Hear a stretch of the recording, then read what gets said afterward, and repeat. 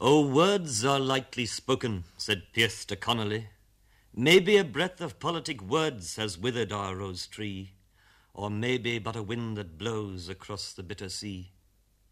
"It needs to be but watered," James Connolly replied, "to make the green come out again and spread on every side and shake the blossom from the bud to be the garden's pride." "But where can we draw water," said Pierce to Connolly, "when all the wells are parched away? Oh, plain as plain can be, there's nothing but our own red blood can make a right rose tree."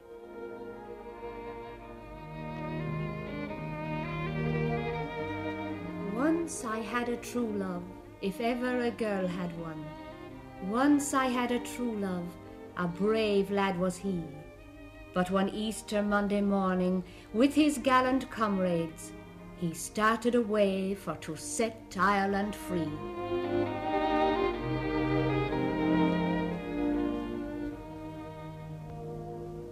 All over Dublin they started away that Easter Monday morning, young men and old men, teachers and tradesmen, elsewhere too, across the country from Galway to Wexford, townsmen and farmers and landless men, hearts with one purpose alone. And to many, that purpose seemed the very heart of folly. I have met them at close of day, coming with vivid faces from counter or desk among grey 18th century houses. I have passed with a nod of the head, or polite, meaningless words, or have lingered a while and said polite, meaningless words, and thought before I had gone of a mocking tale or a jibe to please a companion around the fire at the club, being certain that they and I but lived where motley is worn, all changed, changed utterly, a terrible beauty is born.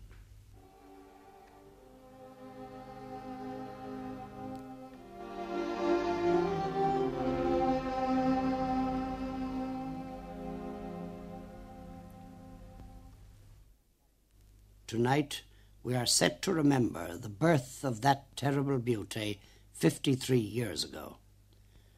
But rightly to grasp the beauty and the terror, our remembering must go back far beyond. For Ireland was heavy with the terror and the beauty for many a century before.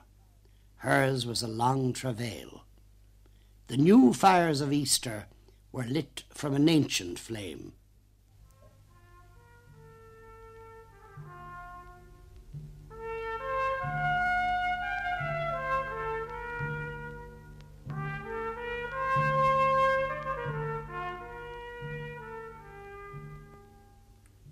Madin luan chintíise, laur an siafras an lawn, de valiadar na cága chun achtaí in a bhaun. Ach de chrunímar na dimpel is de lasamar na sílse, is hógamar an ceó dríochta go híving os a gyan. De glúis o chuige chonacht chuing, tillis 10,000 leach, is a dúig o chunta ulle nar a deli viach si bhair. Is gyd hamid brútje meilte, is go leor dar náud nar daimpel, inis gwyl na leinig ag eint na tinne leo.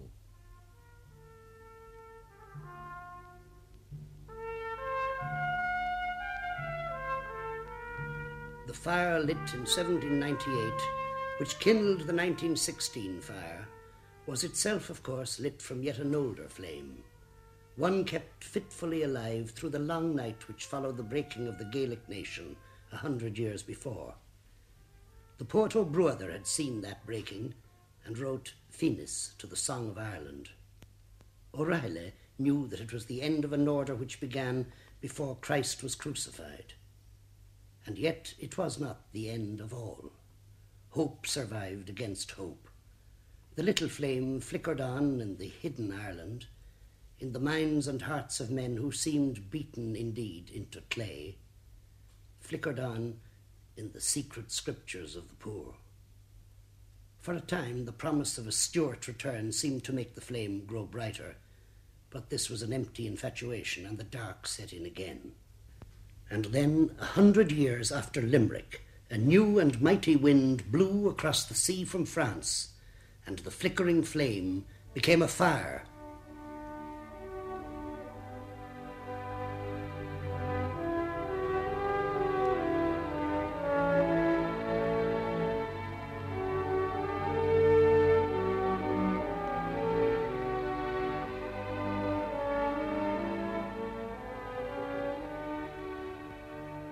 It was early, early all in the spring.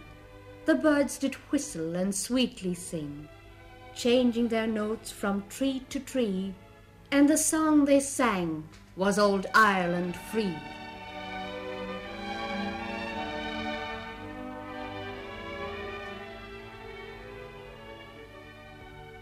The song they sang was Old Ireland Free.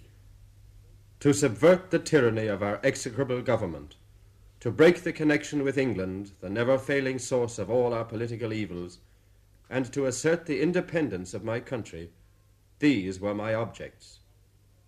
To unite the whole people of Ireland, to abolish the memory of all past dissensions, and to substitute the common name of Irishman in place of the denominations of Protestant, Catholic, and Dissenter, these were my means. So wrote Theobald Wolfe Tone in the year 1791. And a century and a quarter later, Patrick Pearse was to write, I hold all Irish nationalism to be implicit in these words. The credo is here. I believe in one Irish nation, and that free. To Pearse, Wolfe Tone was the first and greatest of teachers. He was proud to call himself Tone's disciple. To us, with the hindsight of history, Tone is perhaps a precursor, as Tone's Rising of 98 foreshadowed 1916. Did I say Tone's Rising? Only in the sense that he was its prophet, as Pearse too was a prophet. For in this, above all, 98 was the prophetic sign of 16, that while it seemed a poor, partial, fragmentary thing, and a gallant failure, all of Ireland was in it. The high heritage of the dead generations, and the passionate present with its will to live, the poetry and the hunger and the faith. Old dreamers and young men of a new vision, who even in the dark of defeat could see the dawn breaking on the sunlit side of Sliabh na Man.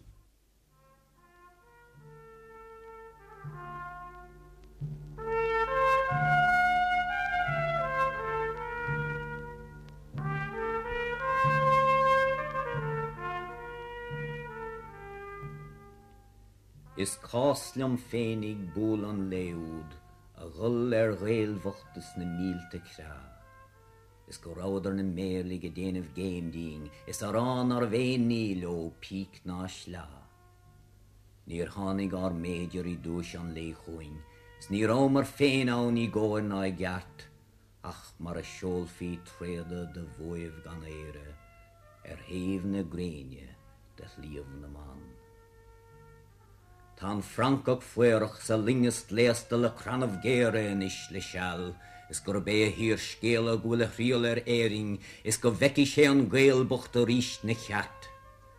Tá mo ghóilm fénig go mír an scéalúd, bheith mo chríise cho hétrum le lun sceach, bheith na tainte an léasas na hairgá séide, thaobh na gréine de Sliabh na Man.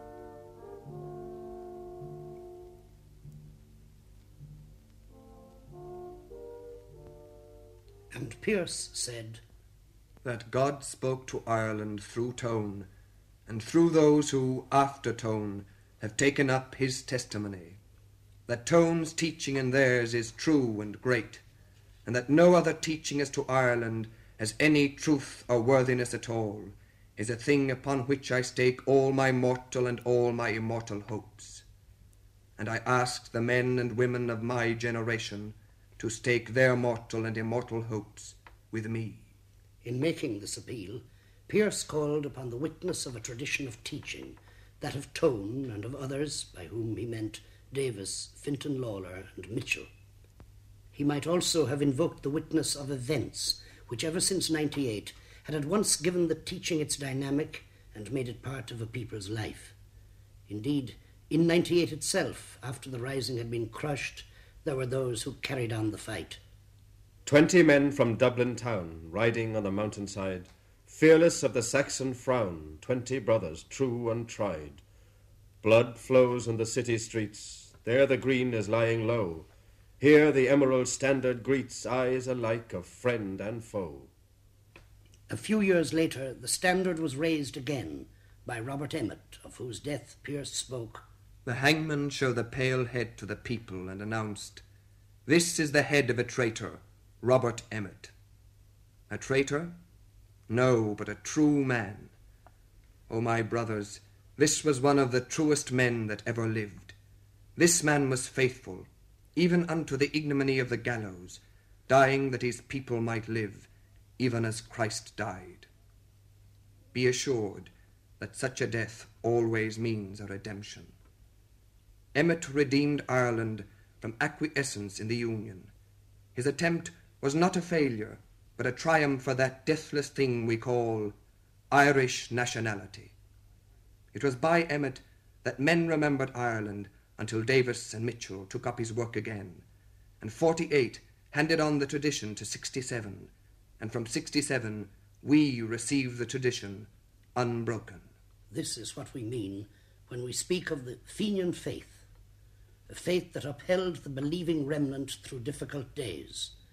Those who believed still, in defeat, in poverty, in exile, that the poet's word would prevail. Beg ere fós ag cáit ní ghuir.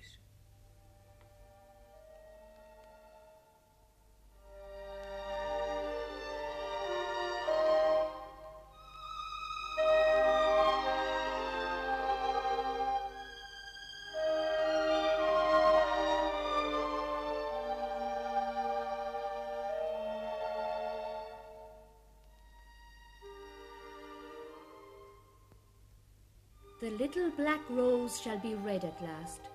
What made it black but the March wind dry, and the tear of the widow that fell on it fast? It shall redden the hills when June is nigh. The silk of the kine shall rest at last. What drove her forth but the dragonfly? In the golden vale she shall feed full fast, with her mild gold horn and slow dark eye.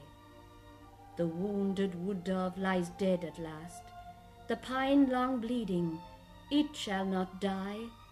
This song is secret. Mine ear it passed in a wind or a plain at Athenry.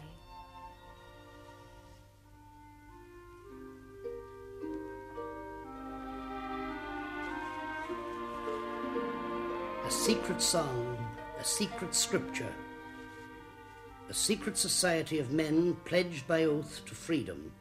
In these, the core of the faith, the heart of the tradition were kept, down to the eve of the Easter rising. But beyond this, the ferment of freedom was working through the whole nation. Its potential was first realized in the great movement which won Catholic emancipation, which went on to become the movement for repeal of the Union, led in both phases by Daniel O'Connell, a political strategist of extraordinary ability, a rhetorician of almost superhuman power. Thus Pearse on O'Connell. To him, of course, Davis was the more attractive figure, as he was immeasurably the more significant thinker. But the gift of leadership he did grant him. And it surely was O'Connell's greatest achievement that he taught the people the use of political weapons and made them a force to be reckoned with in political terms. His tragedy was that he did not see, or preferred not to see, the strength of that force that he had formed. It was left to a later leader, one in background not nearly as close to the national ethos, but in instinct far closer and far surer of touch. It was left to Charles Stuart Parnell to see the implications of what O'Connell began. It is given to none of us to forecast the future, and just as it is impossible for us to say in what way or by what means the national question may be settled, in what way full justice may be done to Ireland, so it is impossible for us to say to what extent that justice should be done. We cannot ask for less, we cannot under the British Constitution ask for more than the restitution of Grattan's Parliament. But no man has a right to fix the boundary of the march of a nation. No man has a right to say, "Thus far shalt thou go, and no further." But in the emptiness that followed Parnell's fall, none of his party men, friend or foe, seized on the power of his word. The political vacuum was filled in time by a new force. The authentic heirs to the positive dynamic element in 19th century Irish politics were the men who translated the separatist idea into a political programme, the men of Sinn Féin.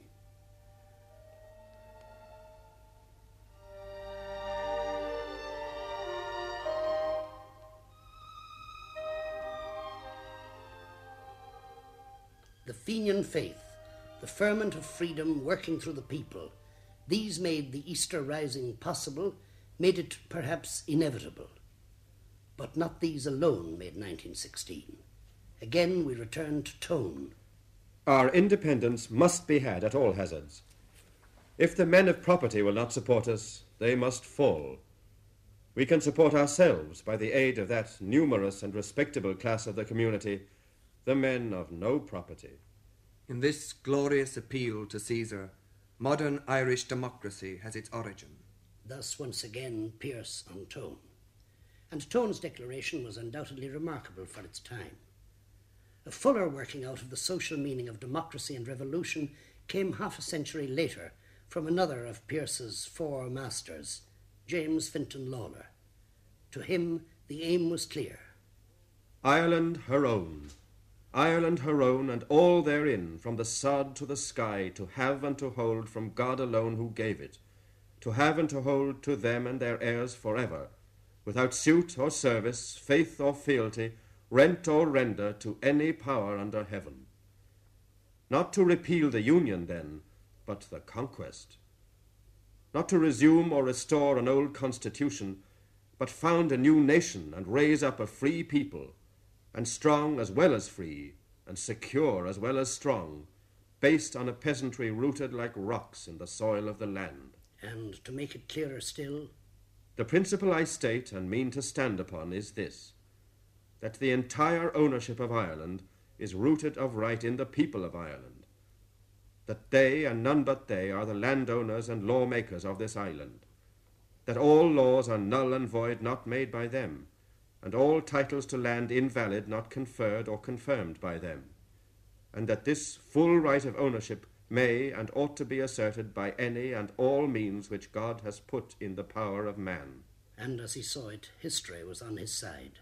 Mark the words of this prophecy. The principle I propound goes to the foundations of Europe, and sooner or later will cause Europe to outrise. Mankind will yet be the masters of the earth.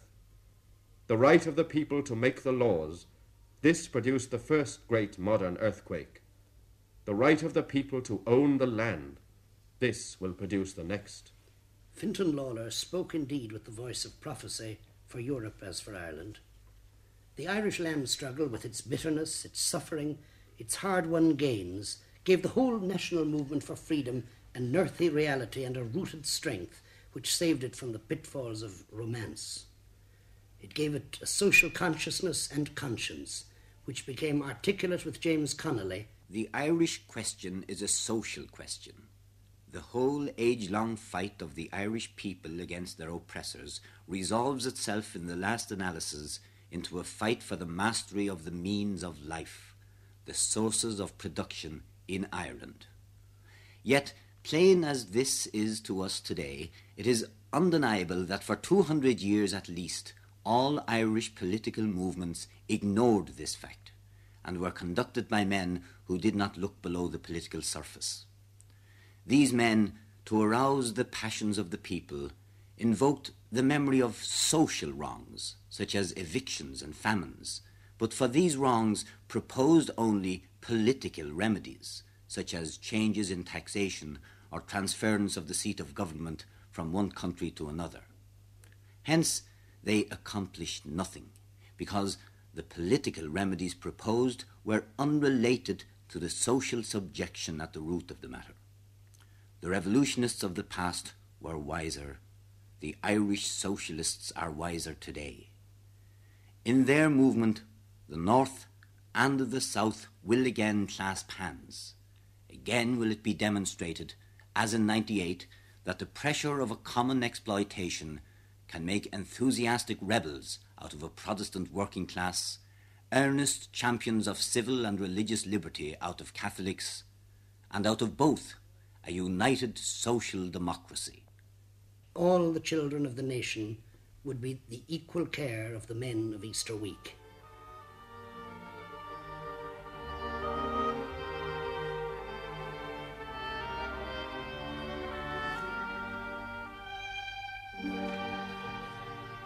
We have spoken of freedom and faith in freedom, of the growth of political maturity, of insurrections suppressed but not extinguished, of the social dimension of revolution, but there is something more to add, something central to our remembering and our understanding of what we remember.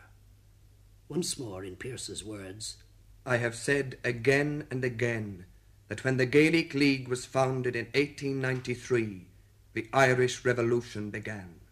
When we speak of the necessity for de-Anglicising the Irish nation, we mean it not as a protest against imitating what is best in the English people, for that would be absurd, but rather to show the folly of neglecting what is Irish and hastening to adopt pell-mell and indiscriminately everything that is English simply because it is English. Douglas Hyde spoke of the de-Anglicisation of Ireland. One might equally well speak of the restoration of Ireland's soul or mind or psyche. Whatever had been gained, however strong the faith and hope of those who worked for freedom for the nation itself was in danger of death. What the battle-axe of the Dane, the sword of the Norman, the wile of the Saxon were unable to perform, we have accomplished ourselves. We have at last broken the continuity of Irish life, and just at the moment when the Celtic race is presumably about to largely recover possession of its own country, it finds itself deprived and stripped of its Celtic characteristics, cut off from the past, yet scarcely in touch with the present. It has lost, since the beginning of this century, almost all that connected it with the era of Cuchulainn and of Ossian, that connected it with the Christianizers of Europe. It has lost all that they had in language, traditions, music, genius, and ideas. Just when we should be starting to build up anew the Irish race and Gaelic nation, as within our own recollections Greece has been built up anew, we find ourselves despoiled of the bricks of nationality. The old bricks that lasted 1800 years destroyed, we must now set to make new ones, if we can, on other ground and of other clay. Imagine for a moment the restoration of a German-speaking Greece. Pearse, in his pamphlets, in the Gaelic League paper on Cleave Sullish, in his own journal on Barbua, in his teaching in St. Enda's, made it abundantly clear that in this he and Hyde were of one mind. What was at stake was the national identity. I believe that there is a spiritual tradition which is the soul of Ireland, the thing which makes Ireland a living nation, and that there is such a spiritual tradition corresponding to every true nationality. Freedom is a condition which can be lost and won and lost again. Nationality is a life which, if once lost, can never be recovered. A nation is a stubborn thing, very hard to kill, but a dead nation does not come back to life any more than a dead man. Had the last repositor of the Gaelic tradition, the last unconquered Gael, died, the Irish nation was no more. Any free state that might thereafter be erected in Ireland, whatever it might call itself, would certainly not be the historic Irish nation. Hence, the language, which is the main repository of Irish life, the folklore, the music, the art, the social customs, must be preserved. And Pearse calls another of his masters, Thomas Davis, to witness. The language of a nation's youth is the only free and full speech for its manhood and for its age. And when the language of its cradle goes, itself craves a tomb. This was the belief that the men and women of the Gaelic League brought to the Easter Rising.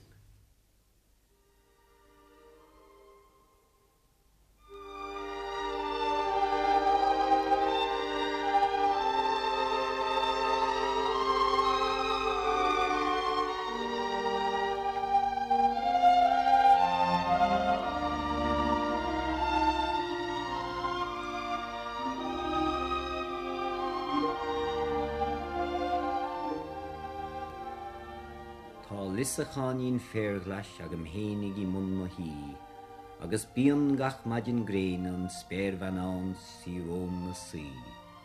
Tá lárán chid an ghéling, spiaganín den verle tríd, si mun si mar gach versa, go meg éire ge cáit ní ghuir.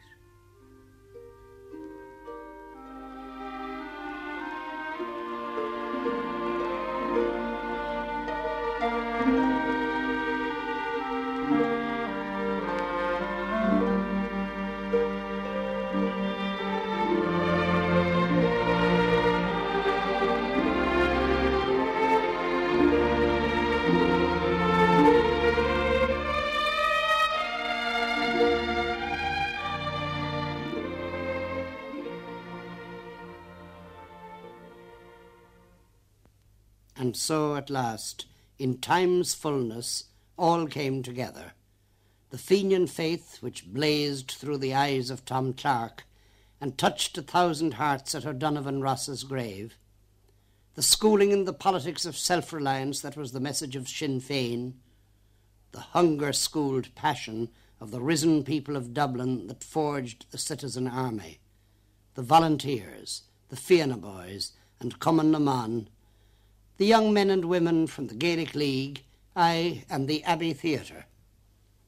Come gather round me, players all, come praise 1916, those from the pit and gallery, or from the painted scene, that fought in the post office, or round the city hall. Praise every man that came again, praise every man that fell. From mountain to mountain ride the fierce horsemen. Who was the first man shot that day? The player Connolly. Close to the city hall he died, carriage and voice had he. He lacked those years that go with skill, but later might have been a famous, a brilliant figure before the painted scene. From mountain to mountain ride the fierce horsemen. Some had no thought of victory, but had gone out to die, that Ireland's mind be greater, her heart mount up on high. And yet, who knows what's yet to come? For Patrick Pearse had said that in every generation must Ireland's blood be shed. From mountain to mountain ride the fierce horsemen. The man of the Fenian generation who joined the young men on Easter Monday had long been an apostle of this teaching. His pulpit was his little shop near the Parnell Monument. There were people who made it a rule to traverse the entire city a couple of times a week to give their small custom in newspapers and tobaccos to the very little man of that very little shop. Long ago he had paid dearly for his idea of Ireland, and perhaps he bore traces of it after all the years and all the changes of place and of living conditions that his shifting life had brought him. But he remained steadfast in his ideal, and not merely in that desire, but also in hope and faith. Often he praised me as he handed me my packet of Banba or my Cork Weekly Examiner. He commented on them as signs of the times. In my day, he said more than once, we really didn't understand what nationality meant. We never thought of industries, of the language, or of foreign relations, except under the vague idea of a nation among the nations of the world. But the young men today, they understand. It's a better generation, really, more thoughtful, more sure of its ground. Already, he told me, in the first year of his happy return to Ireland, he had welcomed the new signs. Year by year, he'd watched them develop. He'd seen the young lads grow up strong and determined and resourceful.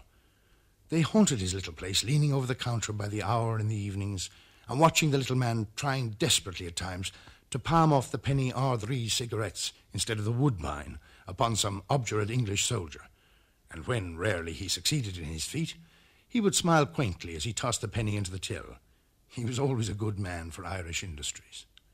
The wiry little figure, the sunken cheeks, the very quick and powerful eye, conveyed an impression of staunch resolution.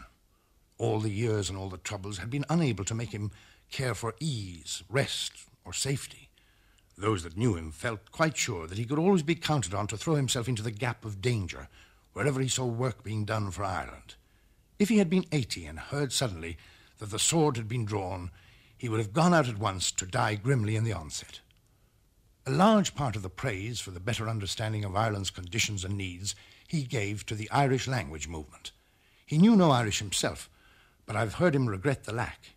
He believed in the language as he believed in history teaching. A very intelligent man, he really understood the needs of the people.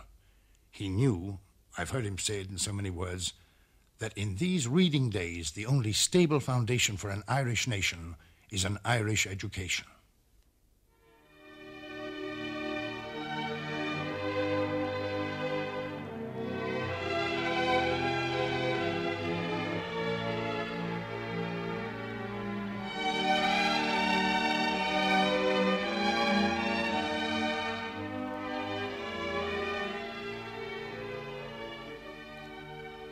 The vignette of Thomas Clark, which we heard a moment ago, was from Memories of the Dead, a collection of brief personal portraits of some of the 1916 men, published under the pseudonym Martin Daly. Martin Daly was, in fact, Stephen McKenna, the distinguished translator of Plotinus, who, like many another Irish intellectual of his time, was touched by the Gaelic revival and deeply moved by the events of 1916. Here is part of his memoir of Eamon Cant. Years ago, when I first met Eamon Cant, his eyes and brow at once told me of a quite peculiar personality. Something in the tranquil masterfulness of his pose and of his motion, some depth in his quiet smile, some singular music in the soft voice, something rare in the entire presence of the man, made me aware that he was moved by a quite peculiar depth of principle that had come to possess him body and soul and would lead him probably to some great act, some sacrifice or achievement not easily to be forgotten. I saw, I maintain it unashamed, I saw destiny marked on that gentle, brooding face, that profound forehead with something of the Bismarck or old Salisbury grandeur of gravity.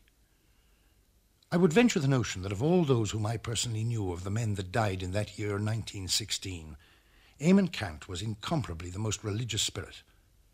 I think he brooded mystically over something that the others probably felt as passionately or more passionately, but he with a depth of ruminated conviction quite rare in the world. In all the others, an enemy might assert, not truthfully, but with a catching appearance of truth, that there was something a trifle hysterical or histrionic. Of Eamon, that could never have been said, not for one moment, nor imagined. He was born to the remote tranquillity of the harvest moon. I was delighted beyond measure when an eager, gay youth, all fire and rattle, but all bravery and devotion also, one who had served under Eamon throughout that hot and agonized week, told me that to him also his chief had been, then and for long before, the very exemplar of knightly and religious devotion to Ireland.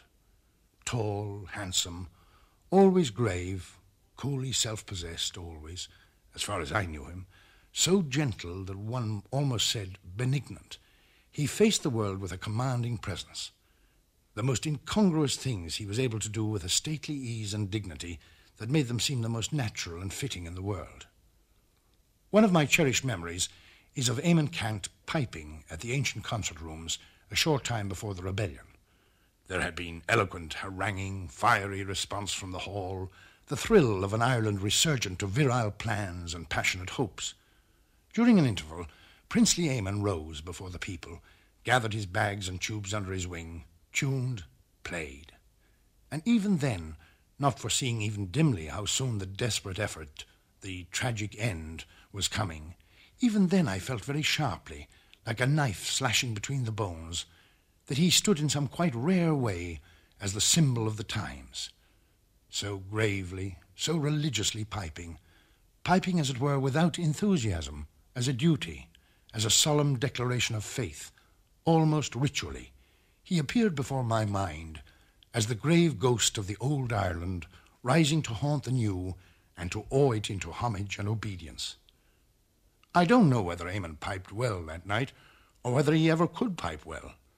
I know only that long ago he lamented humorously the tragedy it was in one's life to take up the crustiest and most personally unbiddable of instruments. But I know that that solemnest of all Irish pipers stands and will long stand before my mind like some colossal work of sculpture, some Mestrovich figure full of the entire meaning of a racial existence. This is but one example of the characteristic impression Eamon must have made wherever there was not a blind hate of his dominant ideas. It was the voice of the man's deepest nature that spoke out in his least action, the magic of the mystic life, which, whether he would himself allow it or not, was his inner, real being. It was the effluence of an absorbed religious spirit.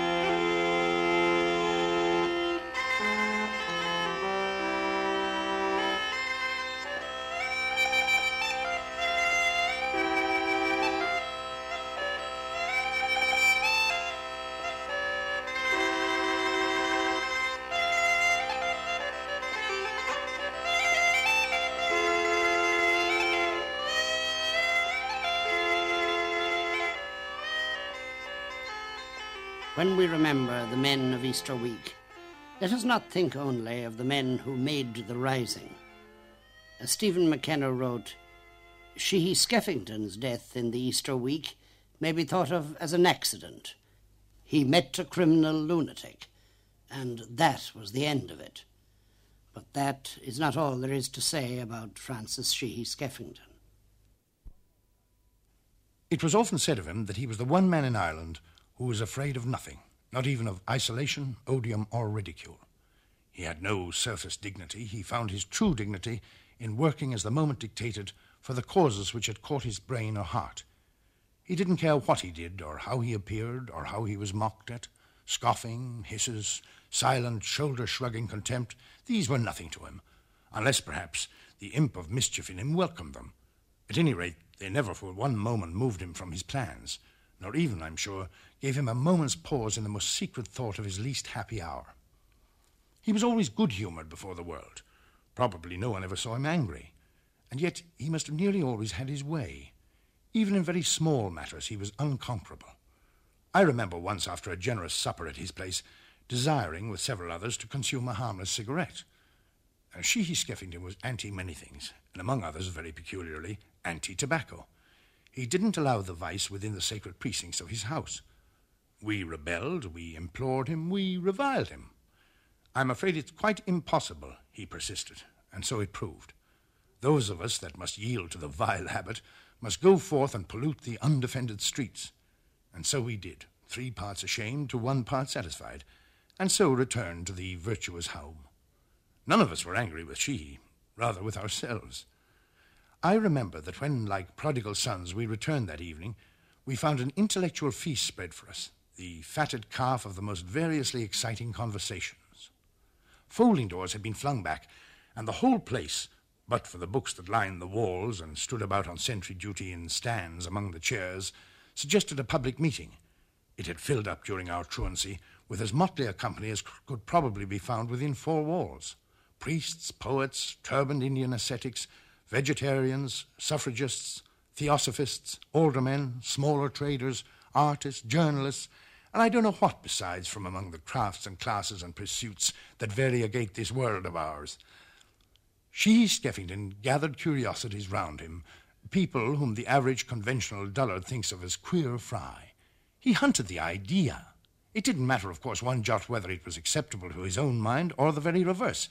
He lived, apart from his civic furies, by tasting ideas, and anyone, duke or dustman, learned or scarcely educated, was welcome to the man of that house if only they could bring something fresh or merely something vigorously expressed to the discussion in which he delighted. He was the very reverse of dogmatic. He didn't seek to guide the conversation.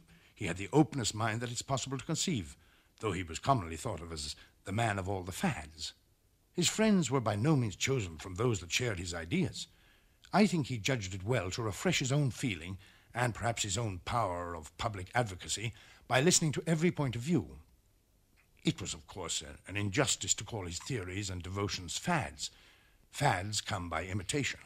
Skeffington's conduct was always dictated by personal thought, and was as often quite peculiar to himself as it was popular or created in any clique. He cared only for the truth, and the right as he saw them. All the rest was to him mere incident of no importance. Had he lived to see an Irish Parliament at work, he would certainly have been in it, and would have left through it a deep dint on the shape and make of Ireland. It's notable that at one time he was quite opposed to the Irish language movement. I myself argued it with him time and time again, and never made any impression on him. But at the end he was convinced by his own mental processes, and the desk of this accomplished journalist and vehement man of practical politics was found, I am assured, to contain baby notes on Irish grammar of pronunciation, the traces of his belated first agonies on the Gaelic road. This was a gallant, good man, an immensely valuable personality.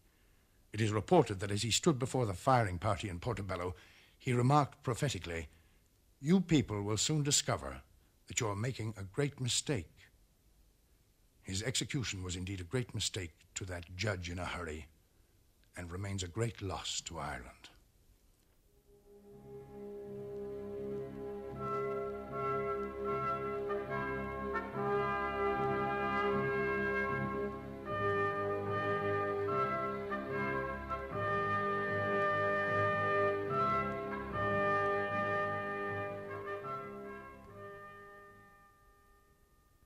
No green and poisonous laurel wreath shall shade his brow, who dealt no death in any strife.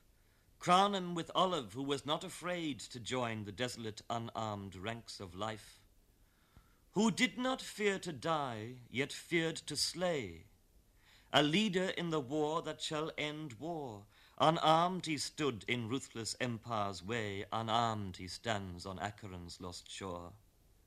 Yet not alone, nor all unrecognized, for at his side does that scorned dreamer stand, who in the olive garden agonized, whose kingdom yet shall come in every land, when driven men who fight and kill to order shall let all their weapons fall, and knows that kindly freedom of the will that holds no other human will in thrall.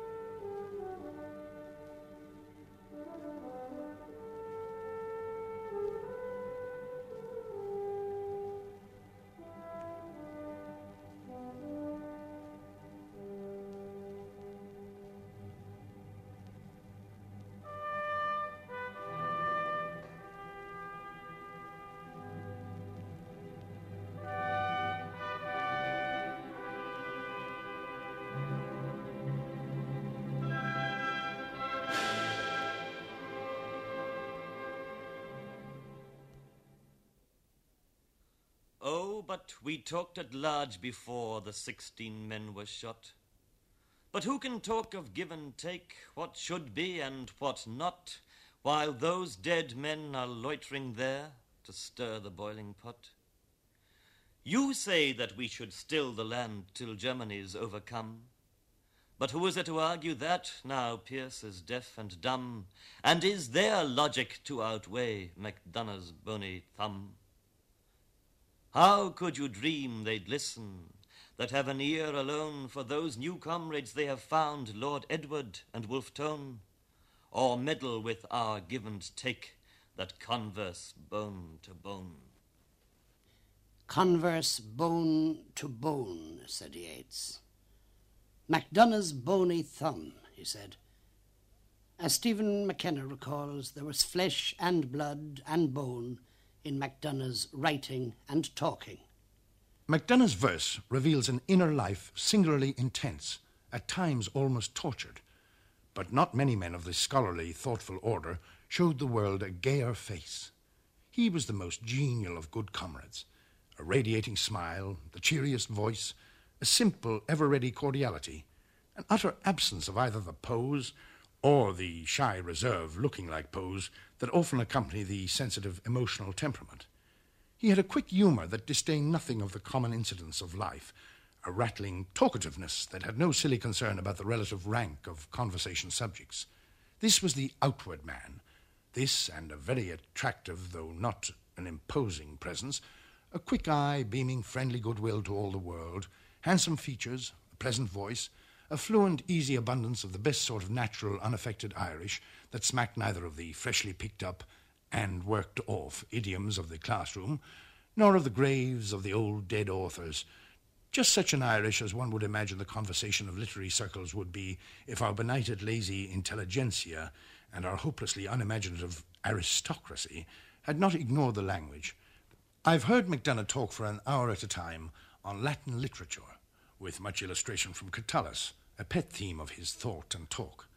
And I've wished that those could hear him who, in grotesque ignorance or in lying malice, assert that the Irish of so much poetry is fit only for discussing the feeding of pigs and the promise of cows.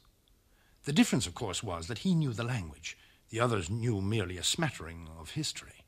They, judging Ireland and the Irish people most unhistorically by other countries and by less intelligent and inveterately artistic races, jumped to the conclusion that a nation so persecuted and poverty-stricken must have long lost the tradition of respect for intellectual things, for the great world of beauty, for the graces of poetry, the expression of emotion, the consideration of general ideas. MacDonagh, ranging freely over Irish from the oldest literature to the last pennyworth of the Gaelic League productions, had found the language pliable in his hands, able to convey every idea, to carry all his meaning to the simple by the turf fires, while it delighted those able to identify, beneath the copious ease of today's speech, the great stream of Irish expression continuous throughout the long centuries of thoughtful and artistic cultivation. I have often wished that MacDonagh had been able to give himself wholeheartedly or wholehandedly to writing in Irish. His work, I think, would have been on the whole more serviceable to the needs of the language than that of perhaps any of his contemporaries. It was a promising combination, this. The professional scholar, young but squarely set on the right way of erudition, and the man of wide popular interests, quickly responsive to every call of our time. He would never have been a mere grammarian, dead from the brain down. His interests were many, his intellectual curiosity immeasurable. His work in the Irish would naturally have been just what would have been at present most valuable to us, the wide ranging over life and literature by a man of a sensitive mind, nourished on the best thinking and writing of the past and present, acquainted with the near and with the far, not narrowly academic, not disdainful, but intensely human and practical always. Supposing Ireland to have been reasonably well established politically in MacDonagh's budding time, suffering only from such ills as beset every state, however free to work out its own way, and so not making intensely personal demands for practical action, MacDonagh's life would almost certainly have been consecrated to literature and to scholarship. He would have been, what indeed he had already begun to be, a notable critic and essayist, and a poet at his hours.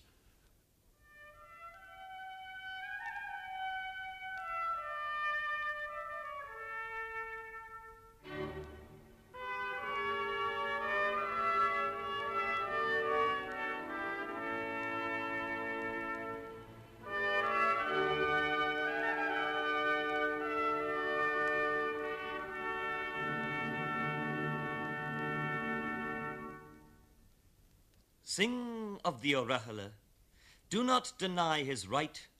Sing a the before the name. Allow that he, despite all those learned historians, established it for good. He wrote out that word himself, he christened himself with blood. How goes the weather? Sing of the O'Rahele, that had such little sense, he told Pearse and Connolly, he'd gone to great expense keeping all the Kerryman out of that crazy fight. That he might be there himself had travelled half the night. How goes the weather? Am I such a craven that I should not get the word, but for what some travelling man had heard I had not heard? Then on Pearse and Connolly he fixed a bitter look. Because I helped to wind the clock, I come to hear it strike. How goes the weather? What remains to sing about? But of the death he met stretched under a doorway somewhere off Henry Street. They that found him found upon the door above his head, here died the O'Rahele, R.I.P. writ in blood. How goes the weather? Of this man, the noble O'Rahele, who died somewhere off Henry Street, in Moor Lane, to be precise, McKenna writes, O'Rahele's fate caught at once at the popular imagination. Scarcely had it become known when there was a commorlia to his memory, and it sung by old and young all over Dublin and the suburbs. How often after dark have I not heard the all-revealing line, down in Muir's Lane, and gone cold at the suggestion it carried. I think the fires were still burning in O'Connell Street when one of the evening papers, probably the Herald, printed a long and grateful account by a British soldier, a prisoner in the post office, of O'Rahele's courteous and kindly ministrations to himself and the other chance victims of that week. It was generally known, too, that O'Rahele's own judgment did not, under the crushing circumstances, approve of the rising, and that he had joined in only because, as he's reported to have said, he had helped to wind up the clock and was bound in honour to stand by and hear it strike. The metaphor was not good, and perhaps the story is a story and nothing more, but the pith of the saying was quite in the character of the man, an honourable and gallant gentleman, if ever such a being walked the earth. The O'Rahilly legend will probably grow, but grow its fastest and fullest, it will scarcely come up to the quality of the man. There was something knightly about O'Rahilly, and something very deep. A man, too, of the kindest comradeship, the friendliest hand-grip. He had the sunniest smile. He joked incessantly, and yet could turn grim and pale at one word recalling Ireland's state and need. Hearts with one purpose alone through summer and winter seem enchanted to a stone to trouble the living stream. The horse that comes from the road, the rider, the birds that range from cloud to tumbling cloud, minute by minute they change. A shadow of cloud on the stream changes minute by minute. A horse hoof slides on the brim, and a horse plashes within it. The long-legged moor hens dive, and hens to moor cocks call. Minute by minute they live, the stones in the midst of all. I saw Pierce on the Easter Monday several times, and felt sad for him. This was to have been, as indeed it truly proved, the great culmination of his life. But in its outer circumstances, it must have been a sorry disappointment to him. During that morning, he appeared again and again under the portico of the post office and on O'Connell Street. Very pale he was, very cold of face, as he scanned the crowd, the indifferent-seeming crowd that at times and in places warmed only to show positive hostility. I saw him at about noon, I think, read the proclamation of the Irish Republic. But for once, his magnetism had left him. The response was chilling. A few thin, perfunctory cheers. No direct hostility just then, but no enthusiasm whatever. The people were evidently quite unprepared, quite unwilling to see in the uniformed figure, whose burning words had thrilled them again and again elsewhere, a person of significance to the country. A chill must have gone to his heart. No doubt whatever but that his will held staunch and stalwart. But this dismal reception of the astonishing order of the day was not what he had dreamed of, when in many an hour of fevered passion and many a careful weaving of plan, he had rehearsed the act I foresee, and the death before me.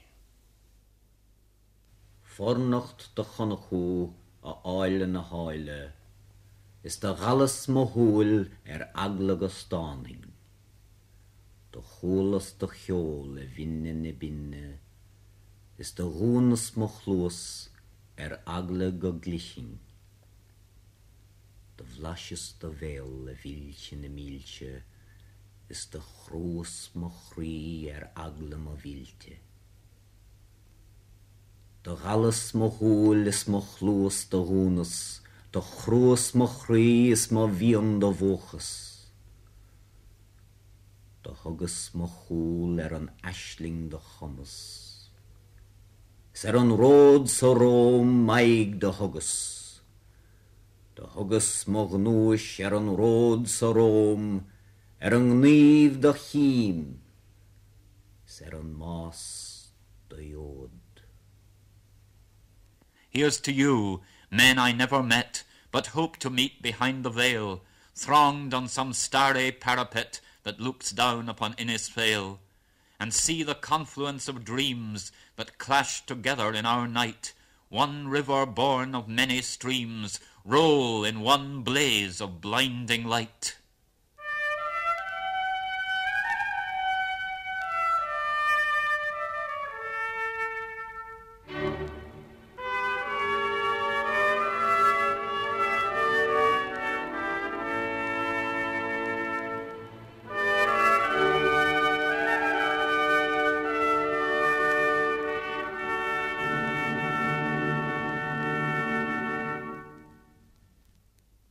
Our part now, to remember name on name.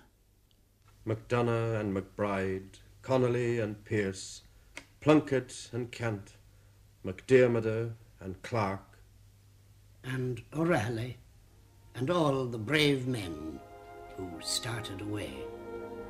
His bandolier around him, his bright bayonet shining, his short service rifle a beauty to see. There was joy in his eyes, though he left me behind him, and started away for to set Ireland free.